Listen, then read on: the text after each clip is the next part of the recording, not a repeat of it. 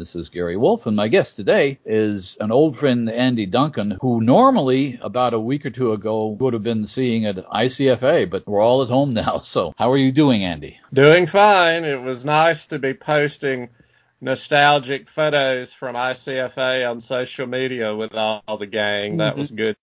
What we're doing on these 10-minute things are asking everybody the same three questions. So the first question on our list is, what are you reading right now, and what do you think of it? What I'm currently reading right now came out when I was 1 year old. Lenny Bruce's book, How to Talk Dirty and Influence People, which was, I knew nothing about it until I saw it at our independent bookstore here in Frostburg, Maryland, on my last physical visit to our independent bookstore, and bought it on a whim because I'm interested in Lenny Bruce now. Well, I was always interested in stand-up, but I'm interested in Lenny Bruce now because this winter we binge-watched the 3 seasons of The Marvelous Mrs. Maisel, and that's one of my favorite TV series ever, I think. And the book is very interesting, but as with so many things that I read and find interesting, I would temper my recommendation of it.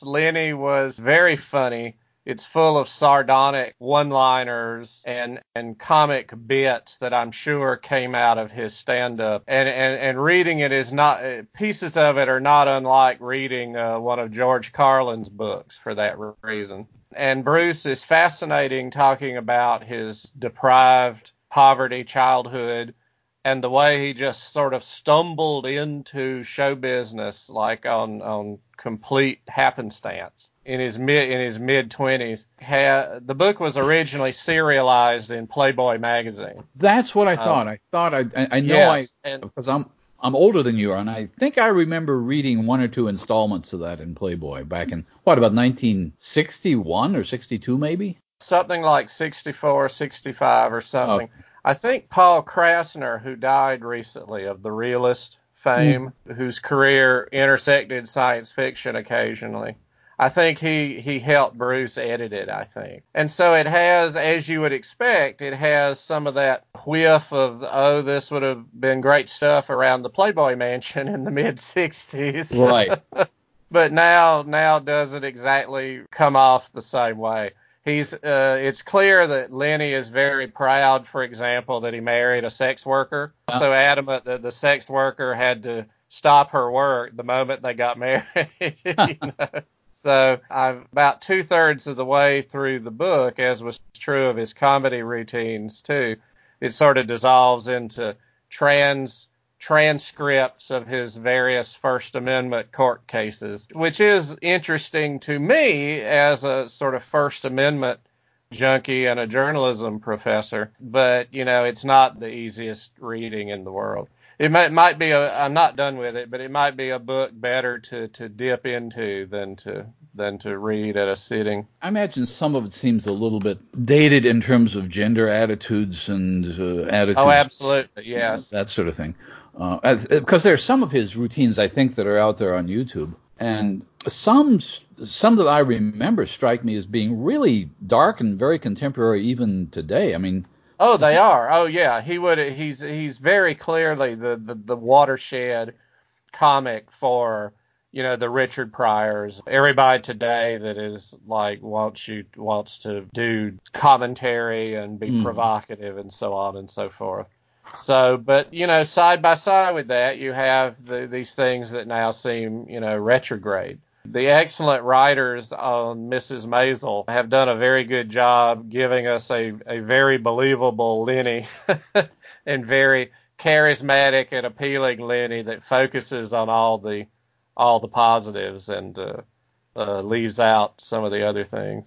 Right. There's been a show, a stage show here in Chicago, which I've not seen, and it's not there anymore now, obviously.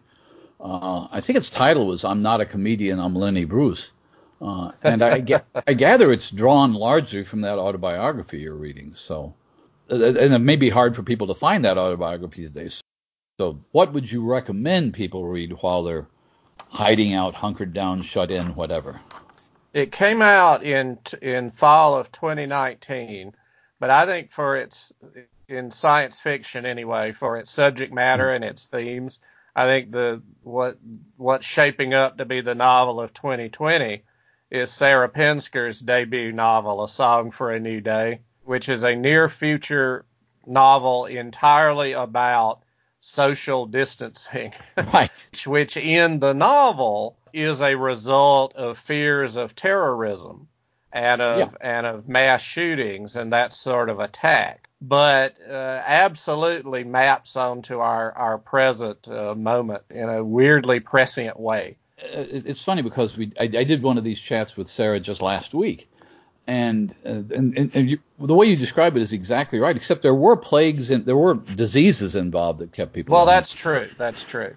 But the other thing, I mentioned this to her, and I'll mention it to you. Just before this whole thing happened, I was back in early February, late January. I was reading reviews of the Whitney Houston hologram tour, and I thought that it looked really creepy, and it sounded creepy, and I guess it's not going on now. But one of the things in her novel is that people can't gather for live performances, so this corporation puts holograms of them Yes. on stage, and I thought, Yep. a lot of that novel it's not very often that somebody writes a novel that hits the notes so quickly after the novel comes out. I agree. And part of this is that Sarah, as a lifelong performing musician and singer-songwriter, who is still very much tapped into that world in addition to the world of live performance, as she is tapped in with the book publishing world and the science fiction world. I think it's not surprising that she was seeing all these trends and doing the same extrapolation that she and all her fellow musicians talk about in their chat rooms or until recently in bars and backstage and so forth. But it is remarkable. It is remarkable how immediately predictive all her extrapolations seem to be. And this gives her no joy, of course. Well, no. I mean, you don't want things like that to. But I think it's also important to stress with her novel that it is not an end of the world book per se. It is not a downbeat thing. It is about the importance of making connections, even despite whatever our anxieties are, whatever society's pressures and difficulties are. Well, I think you're absolutely right, and that's one of the things that her characters face is exactly what we're all facing right now. How do you stay connected? Sure. And how do you meet people, and how do you find romance, and so on? I wonder which would be worse or better, writing a novel like that, which just seems to open a door on history the next day, or writing a novel in which the opposite happens. I'm thinking about, I don't know, 20 some years ago, Norman Spinrad published a novel called Russian Spring, and it came out just as the Soviet Union collapsed, and everything he was talking about in it seemed dated already. I don't know whether it's worse to have something fall apart like that on you, or have something that you were afraid it might come true actually start looking like it's coming true. But let's go on to the third question, which is, what have you got out in the world or coming out in the world sometime soon?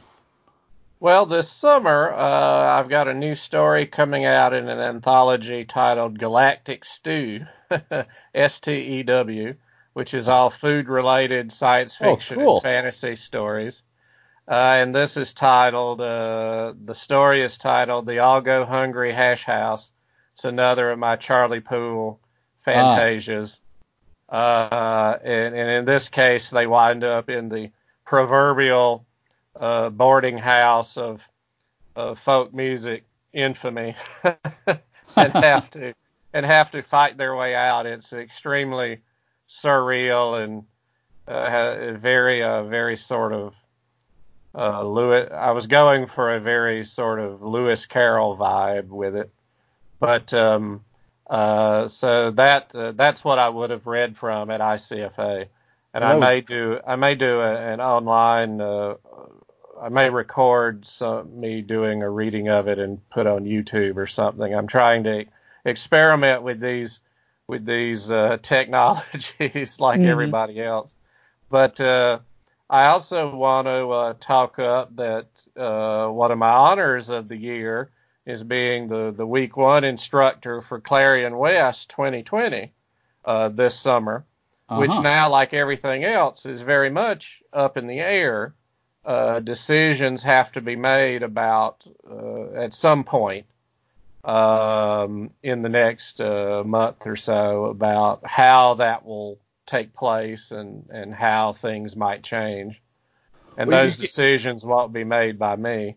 no, but But you in get. any case, Clarion West has just announced on Sunday the 18 people who are Clarion West's 2020 cohort. Clarion San Diego, that workshop, will soon Hmm. announce its summer cohort. And I think this year, as with all years, but perhaps even in a heightened register this year, I think the whole field needs to make all these people feel very welcome and embrace them and usher them in and support them in every way that we can. Folks can find the whole list of the Clarion West people on the Clarion West website and Twitter feed, and a number of us have already started conversations with them and posting about them. Well, tell So, me about this. Tell me about so this I thought online. this would be a good opportunity to plug them as a group.